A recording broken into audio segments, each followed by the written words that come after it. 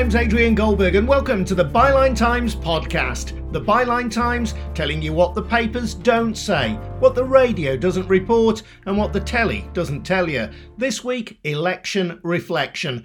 After the Tories romped a by-election victory in Hartlepool and gained control of 8 local councils across England, why haven't allegations of sleaze and cronyism hit Boris Johnson's popularity? We'll hear from Amelia Womack, Deputy Leader of the Green Party, who gained more than 90 seats. It's not filtered down to the doorstep. And I think that maybe that's a sad reflection on politics, that, I wonder how many people expect there to be that kind of cronyism and that it's always happening and aren't able to imagine that there could be something better. The Scottish Greens now hold the balance of power at Holyrood after the SNP failed to secure an outright majority.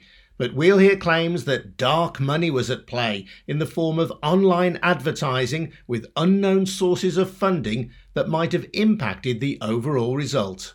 These third-party campaigners, these campaigners who are normally nothing to do with these parties, but happen to be pushing specific political lines that chime exactly with political parties, they can really have a big influence. Plus, reflections on Labour and their leader, Keir Starmer. In order for people who didn't like Jeremy Corbyn and associate the Labour Party still with Jeremy Corbyn, the Labour Party needs to come out and say, this is how we're different. It's not good enough to just have Keir Starmer as leader to show that difference. There needs to be a defining characteristic of what Keir Starmer stands for and now what the Labour Party wants to do. All that to come. First, a reminder that the Byline Times can report without fear or favour because we owe no allegiance to any media mogul, to any corporate interest or to any political party. We are funded by our subscribers, people like you. So if you want to support good, honest journalism, a subscription to our monthly paper, the Byline Times, costs just £36 a year. That also pays for this podcast, our brilliant news-breaking website, and supports Byline TV too. You get more details on how to subscribe at bylinetimes.com. That's bylinetimes.com. And if you've already subscribed, thank you. Now, the recent elections were seen by most mainstream media outlets as a victory for Boris Johnson and the Conservatives, at least in England anyway, with the Tories winning the parliamentary by-election in Hartlepool and gaining or regaining control of 8 local councils. It was mostly a poor night for Labour and Keir Starmer, who we'll be discussing later. But what about the Greens? They gained more than 90 local council seats across England, and in Bristol they doubled their representation to become the second largest party.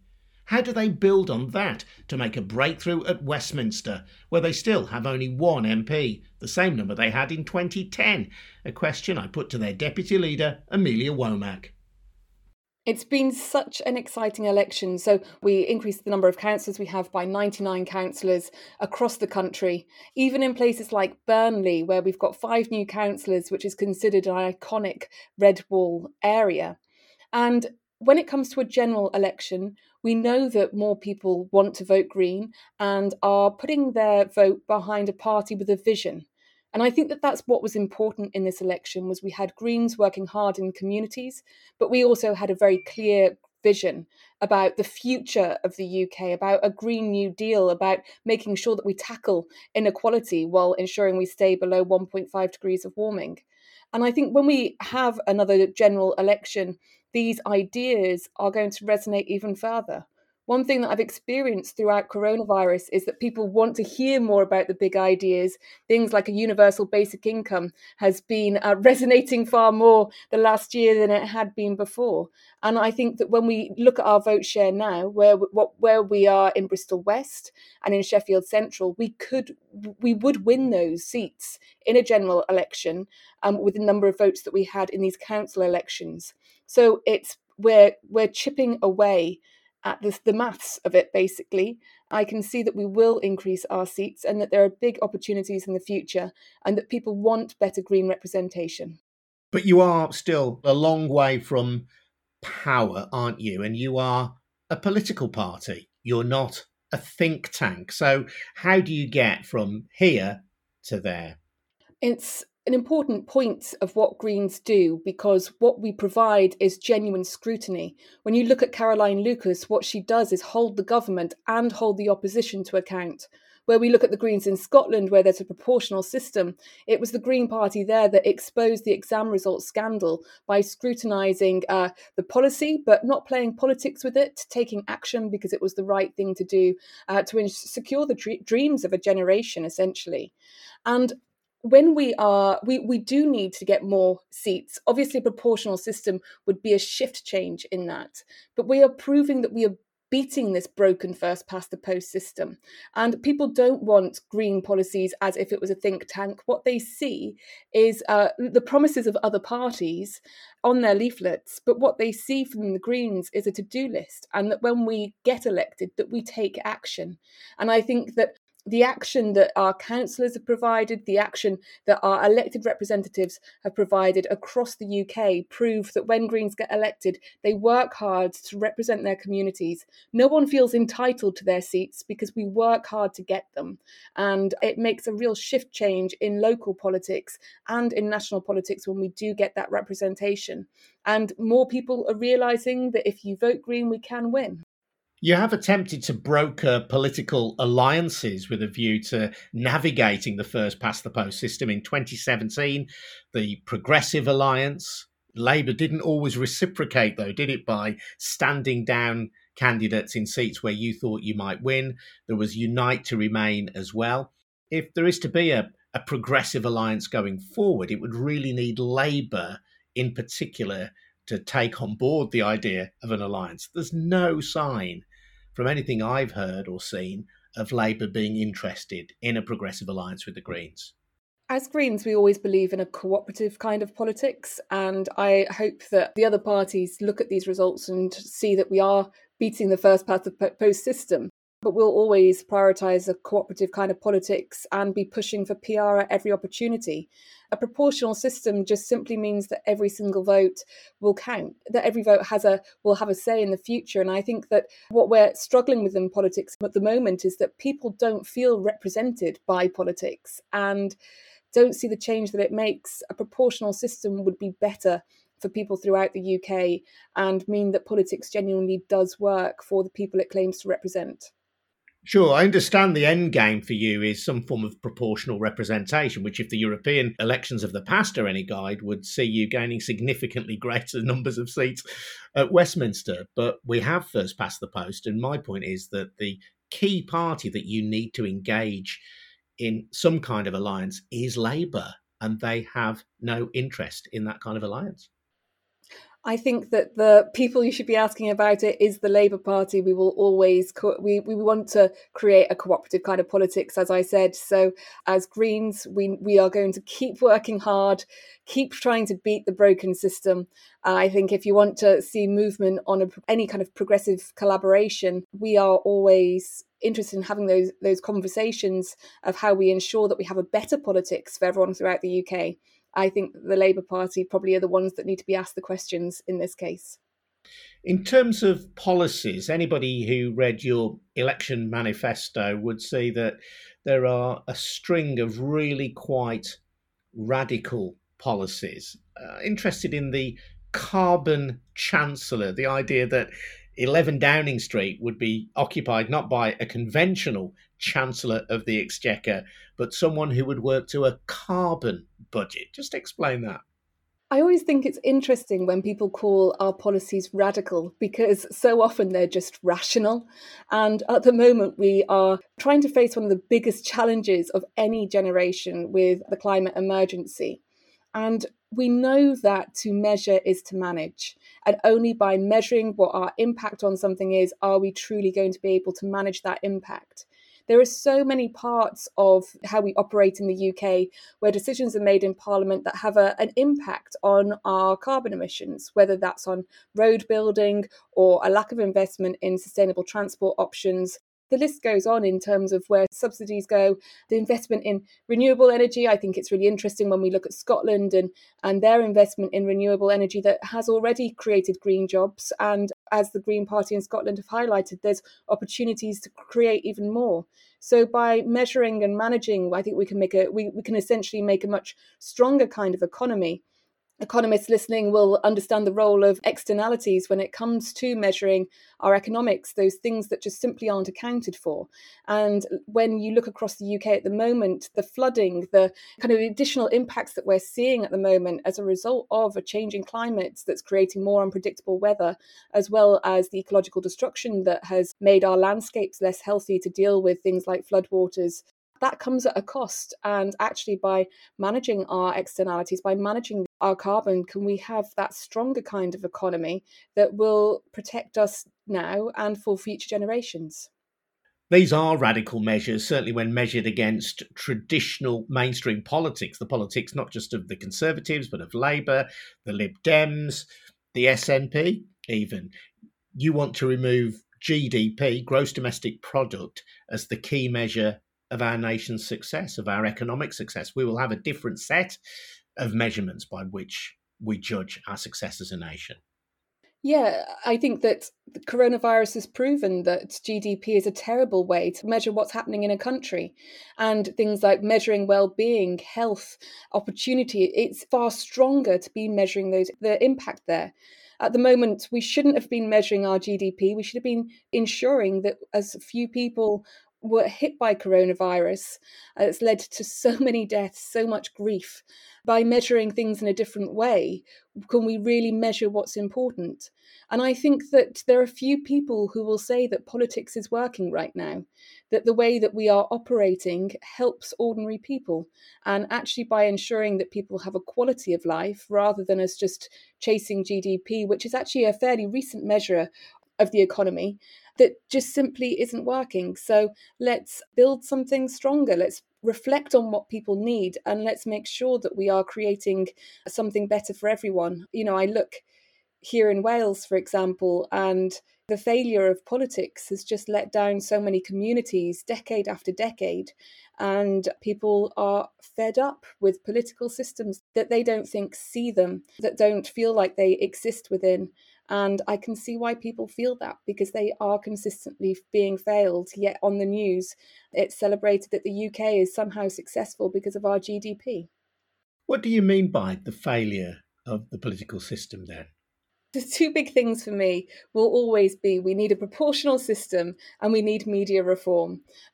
We need to be ensuring that everybody has power within our politics, that their vote does feel like it's counting, that they have a say and they feel connected to their politicians. And we should have a media that connects people to that politics, ensuring that we are communicating the best information for people. But beyond that, when I look at, let's take the proportional system as an example, where I am in Newport, we've had a Labour MP for basically my entire life. I mean, Paul Flynn did incredible work. It's nothing against his work over his lifetime, as we tragically lost him a couple of years ago. But the fact that we're not a marginal seat means that we haven't seen the investment, we haven't seen the opportunity, we haven't seen our high street invested in, we haven't seen our community valued, and people feel left behind. We just need to look at those marginal seats and how more investment does end up being distributed to those areas because there's a bias to them for political gain. Maybe that's an argument for people in Newport to vote Conservative then, and at least get the attention of the Prime Minister, who presumably will be really keen to maintain and hold on to a marginal seat. Well, that's what people in Newport are thinking, that change is better than the status quo. And this election, I can't believe how many doors I knocked on where people were voting Conservative because they wanted to see change here in Newport. Obviously, with the Welsh Parliament, then it is a Labour government here. But even people saying that they like the Prime Minister, they think that the Labour Party are attacking him on, not that I agree with them, but on attacking him on small issues rather than challenging him on the big problems. I feel like that's a real shift change within the last few years, that there is that increase in vote because people are frustrated. One area that you've identified for positive change has been significantly greater funding for local government, which since the coalition government's austerity has been very badly hit, and that would address social care as well, which is something that government after government has fudged. As Greens, we always think that there should be more power closer to people. And the only way you can ensure that you are addressing the needs of a community is if you are embedded within that community. There are many different aspects of that, whether it's about social care or even support for rape crisis centres, domestic violence. There's so many areas that have been cut, left underfunded, and have created wider problems within our communities because, once again, they're not seen on the national picture in the same way, but they are felt at the local level. So ensuring that locally we're able to deal with them is far better than working centrally to try and make a change that people aren't connected to at that point. On Byline Times, we've done a lot to highlight the cronyism of the current government, the corruption and the dishonesty of Boris Johnson. From what you're saying, that doesn't really seem to matter on the doorstep. He is popular, he is liked, and he is one of the reasons why the Conservatives are doing well at the expense of the Greens and the Labour Party. Canvassing isn't always an accurate way of measuring, but yeah, from my experience, it's not filtered down to the doorstep. And I think that maybe that's a sad reflection on politics that, I wonder how many people expect there to be that kind of cronyism and that it's always happening and aren't able to imagine that there could be something better. And at the beginning of this, I talked about a vision. And I think that as Greens, we do have a vision.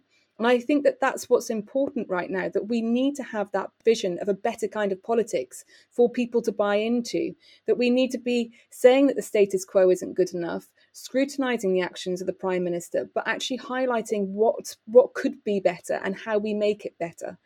I don't think that people are engaging with the conversation at the moment. And I think that we see that people will kind of rally behind supporting somebody who's quite toxic. I mean, you saw it in America with Donald Trump as well, that the more that you attack him, the more that their supporters rally behind him. And I think that what we need is to be providing a vision for people to rally behind of how politics should be, of how we beat the cronyism and how we ensure that politicians do work for people. That's Amelia Womack, Deputy Leader of the Greens in England and Wales. The Scottish Green Party is a separate organisation, but also made significant progress in the elections. Their 8 seats, along with the 64 held by the SNP, mean that pro-independence parties have a parliamentary majority in Holyrood. But the Scottish Greens believe they were denied a 9th MSP by the existence of the similar-sounding Independent Greens, who they think sowed confusion amongst voters and diverted hundreds of votes away from them. That wasn't the only curious feature of the Scottish election. Peter Geoghegan from Open Democracy has been identifying the trail of dark money which financed a massive online advertising campaign designed to encourage tactical voting amongst unionists. One of the big stories of the election was a kind of increase in tactical voting, at least in some places, between unionist parties. Historically, the SNP has really benefited, I think, from being the one voice on the nationalist side, whereas the unionist side has been split between the Lib Dems, Labour and the Conservatives. And we did see a lot of quite clever tactical voting on the union side over the election, and it cost the SNP some key seats, places like Dumbarton, which is the most marginal seat in Scotland. There'd been only 109 votes that Labour had won it by last time. This time their majority went up to almost 1,500. Similarly, in kind of conservative seats in the Borders and in Aberdeen, there seemed to be a big rise in the kind of combined unionist vote. And it looked as if, whoever was the best place to beat the SNP was winning votes. And in some ways, that's not surprising. But I also, before the election, had been a talk about a rise in tactical voting more generally and websites pushing tactical voting.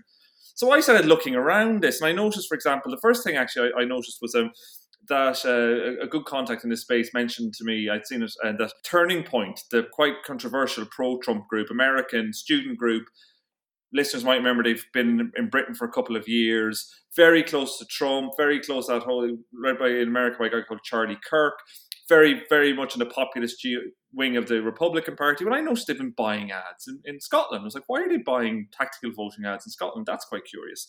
And there'd already been some reporting on this in places like the Ferret, where I'm involved as well. And some of these names of people I was familiar with. So I started just doing a lot of Facebook ad searching, seeing who'd been spending what. And I was aware as well that in Scotland there's been new regulations. So for the first time in an election in Britain, you have to have an imprint saying who's paid for an ad. And I was really surprised to see two things. One was a huge increase in groups that didn't declare their funders, buying ads, a lot of which were about tactical voting, a lot of which went out in the last kind of 48 hours of the campaign, which if anybody followed the Brexit referendum's very familiar strategy with digital ads, is exactly what Dominic Cummings did. And at the same time, I noticed a number of these ads, a number of these groups were just flouting the rules. They hadn't said where the money was coming from.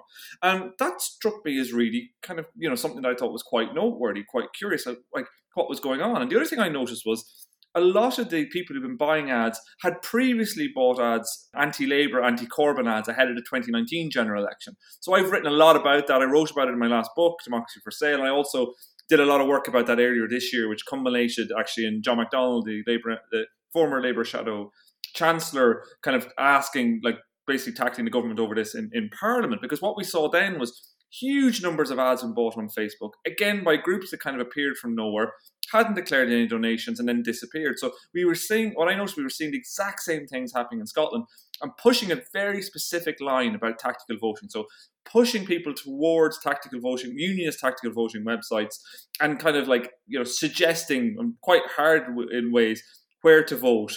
And these are non-party campaigners, so they kind of don't come under the rubric of political parties, so the laws are a lot more lax around them. It's much easier to get away with this kind of, I think it is essentially dark money, because we don't know where the money comes from at the back of it. And this is significant in the context of the Scottish election, because the appeals for anti-independence voters to vote for whoever was most likely to defeat the SNP appear to have been successful, as a result of which the SNP failed to secure an overall majority. I'm always wary of saying that ads have a direct, kind of causal link. It's almost, any academic will tell you, I've studied this a lot and spoken to lots of academics, so I'm going to, and I have a little bit of an academic side to me too, so I always stand back from going too close to that. But what we can say for certain is, one thing is that this was an election that took place in unprecedented circumstances of a pandemic. Normally you'd have people, as we'd say here in Glasgow, chapping my door, asking me for my vote, possibly then say, look, if you're not going to vote for me, vote for the unionist campaigner. They wouldn't say it publicly, but that might be what happened. That wasn't happening this time. So a lot of people were getting their information from the internet that's already happening. We know that across politics, but this is quite a specific context where that was really happening. And this message of tactical voting, we do know it was hitting home for sure. We can see it. And what's fascinating as well is that it was happening without anybody overtly talking about it. So you weren't seeing somebody saying, you should vote for X in this constituency. And we didn't even see candidates standing down. We didn't see that kind of behaviour. It wasn't like the Brexit Party with the Tories in 2019. That wasn't what was happening between Labour, say, and the Conservatives in seats. And I know from talking even to Labour candidates in some of these seats and voters of these parties, not just nationalists, that they were kind of concerned about seeing what they were saying. Like, where's all this coming from? And I think that's the really key thing with this, is because just like the Brexit referendum, people remember back to the Brexit referendum, all these ads on Facebook from Vote Leave saying things like, if you join, Turkey's going to join the European Union. Refugees from Syria are going to arrive. All the stuff about the bus. But there were specific messages going out on social media that were much more hard-nosed than the messages that were going out in public. And what we're seeing now in 2021 is parties aren't doing that as much. Parties are kind of wary about what they can and can't put on social media, especially here in Scotland where they have to have an imprint. But these third-party campaigners, these campaigners who are nominally nothing to do with these parties, but happen to be pushing specific political lines that chime exactly with political parties, they can really have a big influence. And you've mentioned Turning Point UK then, this Trump-supporting campaign group, paying for ads. Can we say that for certain? Yes, so certainly they bought these ads. No, there's no, this is on. One of the craziest things is we only know all this because of Facebook's ad library. So we've outsourced our democracy so much that the only way we're able to follow this is because Facebook tells us what happens. And we don't know ultimately what the source of that funding is and who, therefore, is attempting at the very least to influence the outcome of the election in Scotland. Well, exactly. And under these rules, we should actually, because it should tell you there should be an ultimate name that's responsible for this. And this is where this problem comes back to time and time again. I was really struck, one of these groups that would spend £20,000 had no name attached to it at all. I was able to find out the name of the person because I contacted the Extra Commission. They had registered with the Extra Commission, so I was able to find out who it was. But at the end of the day as well, what's going to happen is we won't ever know where that money came from, because just like I was able to show in the 2019 general election, there's a ceiling for declarations for third-party campaigners. Without getting too technical, it's £7,500. So if you or I give less than £7,500 to one of these non-party campaigners, it doesn't have to be declared. They have to record it, but they don't have to declare it. So what these groups did ahead of the general election in 2019 was they spent about £700,000 and did not declare a single donation. So every single one of these donations was below £7,500. Now, bear in mind, to a man, all of these groups started within about 2 months before the general election, 2 or 3 months. So they claimed that from a standing start, they were able to raise collectively £700,000. And just to add a little bit more to that, so that's what they're saying. Also, all of these groups, except for one or two, say there was a dozen of these groups, they all disappeared the day before the general election. They didn't even post a Facebook update to say, well done. So imagine you ran a campaign. Imagine Adrian, me and you decided, we're going to start up a campaign. We did so well. We raised £65,000 to buy all these Facebook ads. Would you not think then at the end of this, wow, our campaign was so successful? Because a lot of these campaigns, they don't push party. They don't say vote for one party or another. They push issues. So in the 2019 general election, it was things like anti-higher taxes, pro-landlord. So they were nominally campaigns. They weren't political parties, which is the argument they make. But if your campaign for landlords, your pro-landlord campaign, had raised £65,000, as one of them did, bought all these ads, talked about the grassroots support you had, at the end of it, would you not think, I've got a great campaign here, I can build on this, let's take this further? No, they just disappear. They don't even post a status update saying, election over, we did it, well done, everybody. In terms of the recent Scottish election, how much spending was attributable to these dark money sources compared to spending which can be traced and identified? It's almost impossible to know in Scotland because Scottish elections are basically treated like local elections. So in a Westminster election, you have to declare your spending and donations weekly in the run-up to the election. So you might remember, people like me do a lot of stories about this. So ahead of the general election, you can say, like, Peter Hargreaves, who runs Hargreaves Landon, has given the Tories X million pounds, and these become stories. There were lots of stories about this ahead of the 2019 general election when lots of this kind of money flew into the Tory party. In Scotland, there's no rules like that. So for a Holyrood election, it's like just any normal period. So declarations are made quarterly, and they're made, so we don't know any of this. So we'll only find this out probably way after the fact, which is another real issue with this. This is the only bit of this we can see. There's lots of other campaigners who didn't just buy Facebook ads. There's one campaign called Majority Scot, which drove vans and bought billboards all over Scotland. Hilariously, one of them in my local neighbourhood here in Glasgow misspelled Nicola Sturgeon's name. This had support from RT, from formerly Russia Today. We don't know what they've spent yet. I mean, it will probably be about a year before we know what they've spent. And that's a huge, it doesn't take a rocket scientist to see that's a huge problem. But the same for the main parties. We don't know how much money they've spent and how they've spent it because for them, it's after the fact. So in a few months' time, as you start to look at it, you'll get a bit of a picture, but the full disclosure won't come until much later in the day. Where's the Electoral Commission in all of this? Well, this is a huge issue with it too. I spoke to them yesterday, and I speak to them a lot. They hear it from me a lot. And, I think I probably in some ways have a good relationship with them. I think it is really an important part of this. But all of these things and all of the regulations and the way they're treated, so is retrospective and very piecemeal. So the maximum fine for breaking British electoral law is £20,000. So in America, it's a federal crime. Michael Cohen, if you remember the Stormy Daniels affair, he got 3.5 years in prison. In Britain, you don't even get a rap over the knuckles. So nominally, placing an ad on Facebook for a political campaign without an imprint is a breach of the law. It's a law, it's electoral law.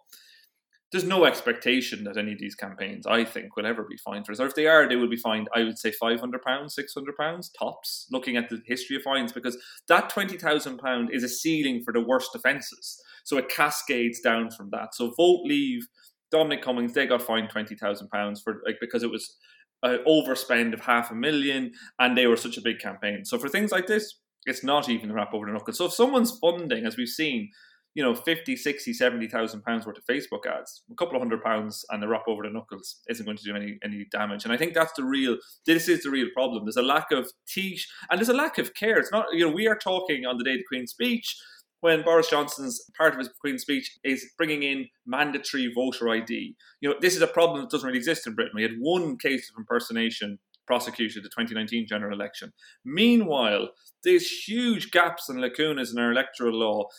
There's no interest from government in doing anything about this. And if anything, they have threatened the Electoral Commission with disbanding them if they don't actually narrow their remit rather than widening it. And that's an issue, obviously, for the whole United Kingdom, but particularly here in Scotland with the potential of a second referendum at some stage. And already we're seeing campaigning. And unlike in 2014, when a lot of the campaigning was really just happening internally in Scotland, it's very clear this is going to be a UK-wide campaign when and if it happens again.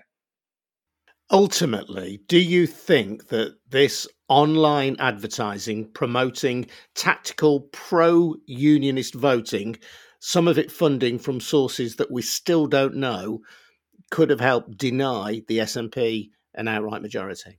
Yes, very possibly. Oh yeah, very, very possibly, to be honest. Especially in some of these key swing seats. Yes, you could totally see this. And at the same time, what we saw was the rise of kind of almost like fake parties on the list. Because we have this list, this huge, big list. And we saw there was one group called the Scottish Liberal Party. That sounds like the Liberal Democrats, Liberal Party. They were giving straight-arm Nazi salutes and wearing armbands and the Star of David in the Emirates in Glasgow. So how liberal do you think those guys are? We saw the Independent Green Voice. Very great, lovely name, Independent Green Voice. Who doesn't like a bit of Independent Green Voice? Would you know that they were run by former British National Party members, including a man who's accused of Holocaust denial, which he denies, but that's out there. They won thousands of votes. They had a logo that they registered just beforehand that had green in capital letters. A lot of people were going to vote Scottish Green, and this made a big difference in the list system because the Scottish Greens lost out in a seat in Glasgow by less than 1,000 votes, where Independent Green Voice, who hadn't ran at all in the 2016 general election, won over 2,000 votes. In the south of Scotland, the Greens lost out by just 115 votes. Again, the Independent Green Voice won, I think, about 1,700 votes. And we know that if you look at the other election results around Scotland, there wasn't some huge tilt to the far right. Jada Franson, the Britain First leader, won less than 50 votes in Glasgow. I think there's a very fair question about how many of those people that voted Independent Green Voice knew exactly what they were voting for. Just to think about it, when I went to vote the other day, the ballot was 2 feet long, 22 lanes. Independent Green Voice comes way earlier than the Greens. It's a huge, huge, huge ballot. There's a real issue there. So again, you're seeing these ways in which dirty tricks and dark money can warp an election. Peter Geoghegan, whose book Democracy for Sale is a must-read. I'm Adrian Goldberg and this is the Byline Times podcast, funded by subscriptions to the Byline Times. Get more details on how to subscribe at bylinetimes.com. Now, the biggest losers in the recent elections, in England anyway, were the Labour Party and their leader Keir Starmer, who's already reacted by removing Angela Rayner as campaign coordinator and reshuffling his shadow cabinet. As well as the by-election in Hartlepool, Labour lost control of local councils in traditional strongholds Sheffield and Durham, more evidence of the crumbling red wall. Boris Johnson, it seems, was able to take credit for the COVID vaccination programme, but not blame for the exceptionally high death rate caused by the pandemic. He was able to take credit for getting Brexit done, but not blame for the problems caused since for fishermen and hauliers. So what is going wrong for Labour and Starmer? I spoke to Steve Evans, a long-standing councillor in Wolverhampton, which is still held by the party, and Lauren Walsh, who lives in Gateshead and is a student at Durham. Lauren is editor of NE Beep and wrote for Byline Times about Labour's declining appeal in the northeast of England.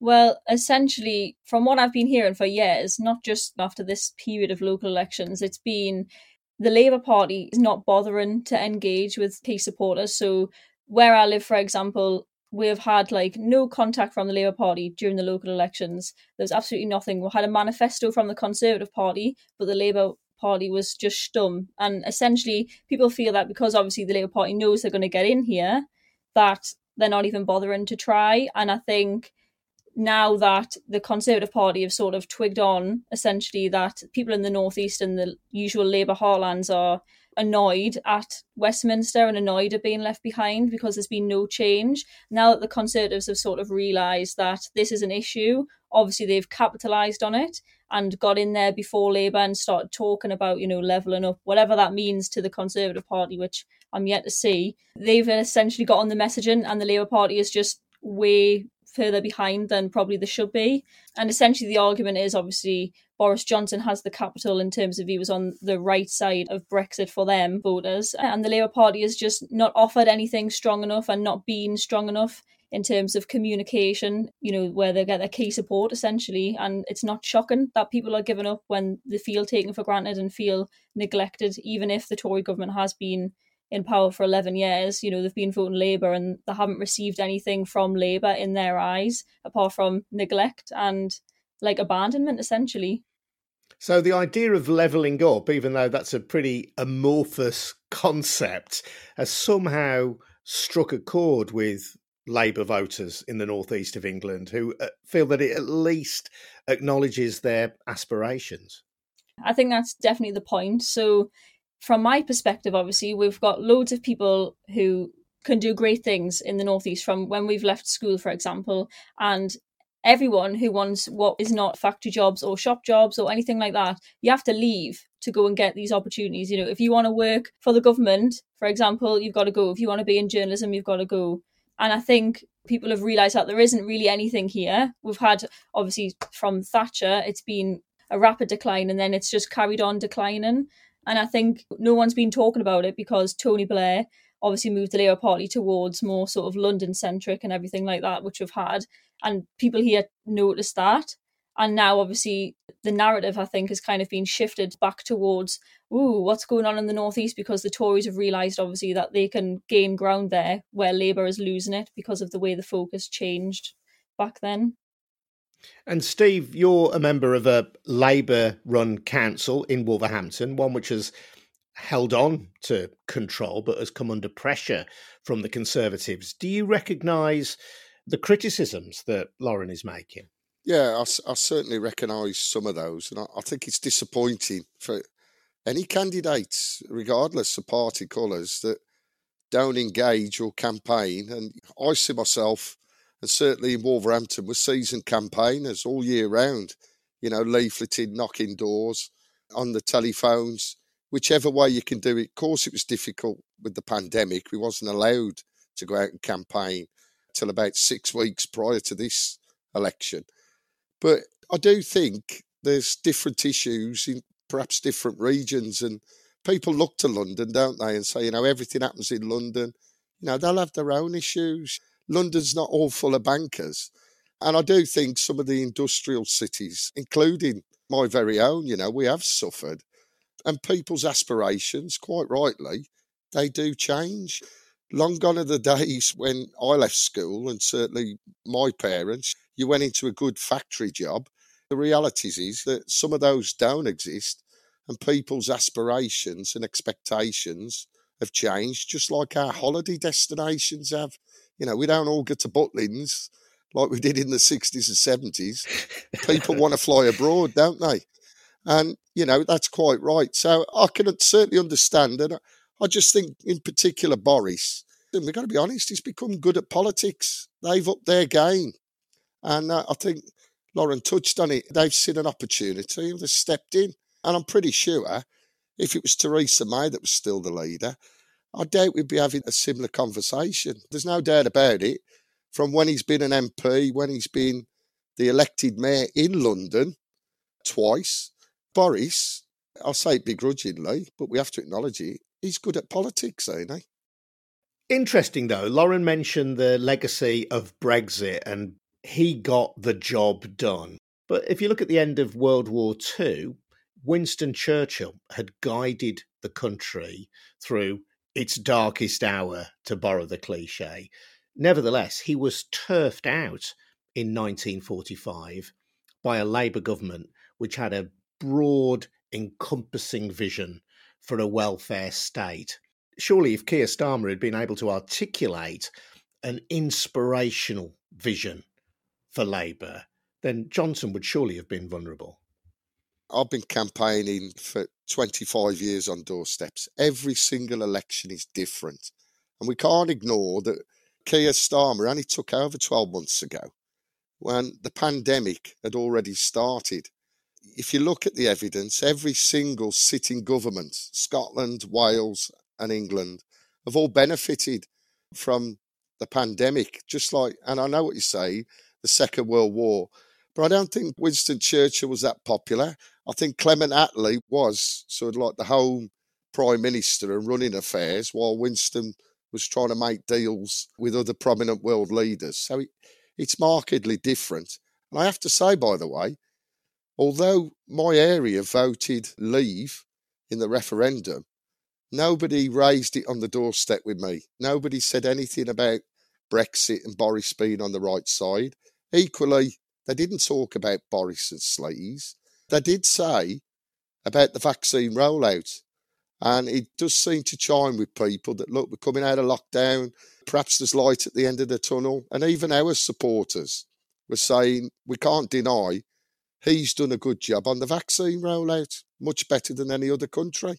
And I think he got a bounce from that, personally. Yeah, I think there's definitely been the case. You know, he's had that impact of obviously having a briefing every week where he personally comes and he talks, and he's had that attention of the country as well as the vaccine rollout, and obviously being on the side of Brexit. But I agree, it's not necessarily the biggest issue, Brexit. It's just when the Labour Party hasn't offered anything in particular, like all of these issues with Boris Johnson, well, all of these things that are in Boris Johnson's favour, like being on the side of Brexit and the vaccine rollout and everything, that has been what voters have seen in Boris Johnson, because the Labour Party hasn't really been messaging against Boris Johnson or the government, and they haven't really proposed anything. Like you say, obviously the post-World War II political sort of scene, really, like Clement Attlee literally then proposed the NHS. That is a massive vision, and the Labour Party has an opportunity to do that. It is confusing as to think that no one's told Keir Starmer, you know, before we go to these set of elections, we should probably have some policies. And I think Tony Blair this morning actually made a good point in Good Morning Britain. He said, in order for people who didn't like Jeremy Corbyn and associate the Labour Party still with Jeremy Corbyn, the Labour Party needs to come out and say, this is how we're different. It's not good enough to just have Keir Starmer as leader to show that difference.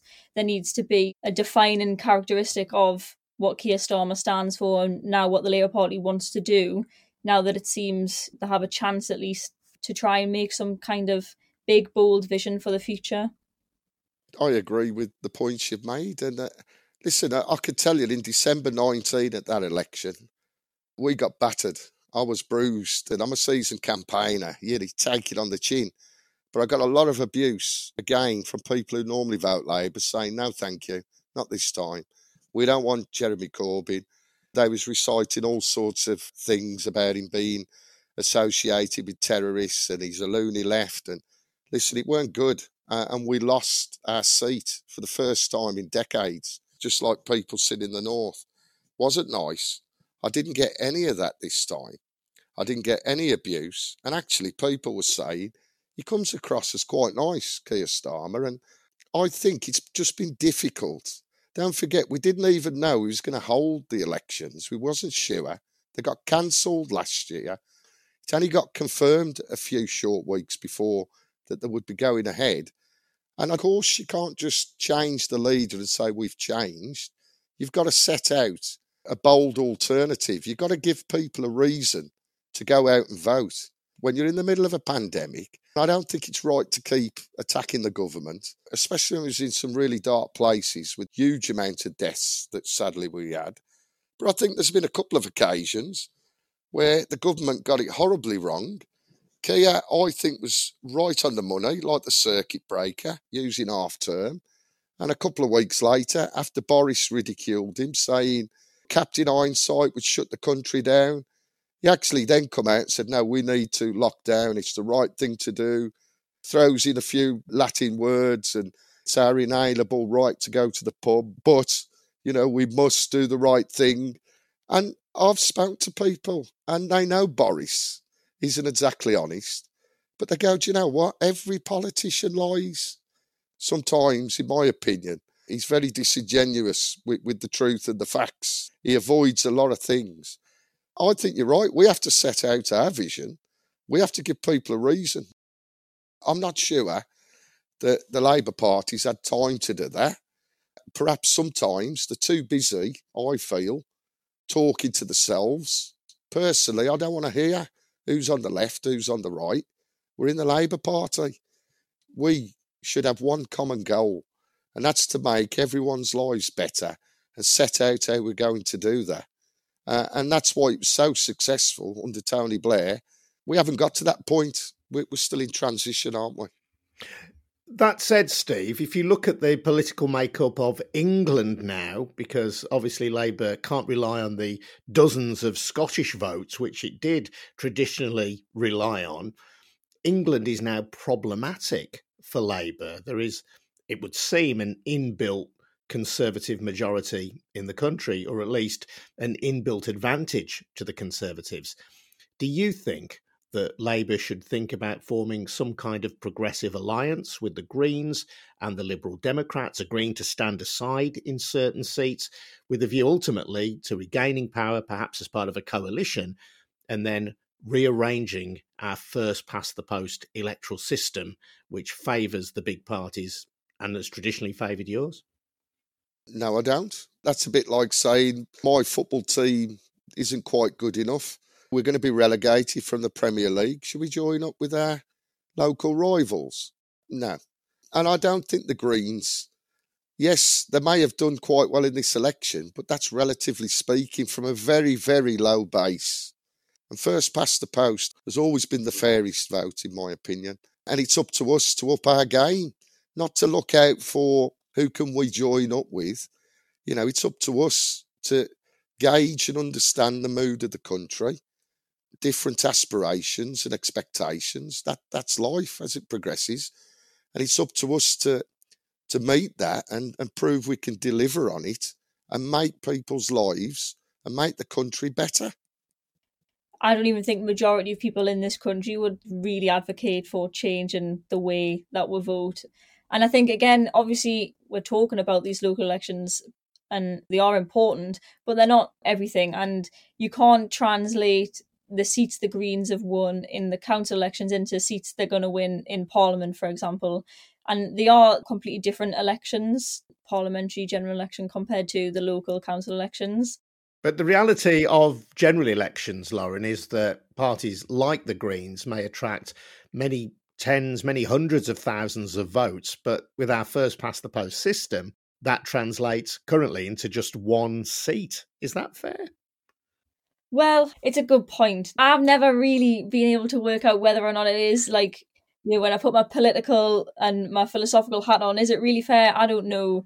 But it is just kind of the way that we do things, which obviously isn't the greatest argument. But I think, look, again, obviously, I don't think there's appetite for it really in the country, do you know what I mean? Apart from like the Greens and the Lib Dems, because obviously it would benefit them.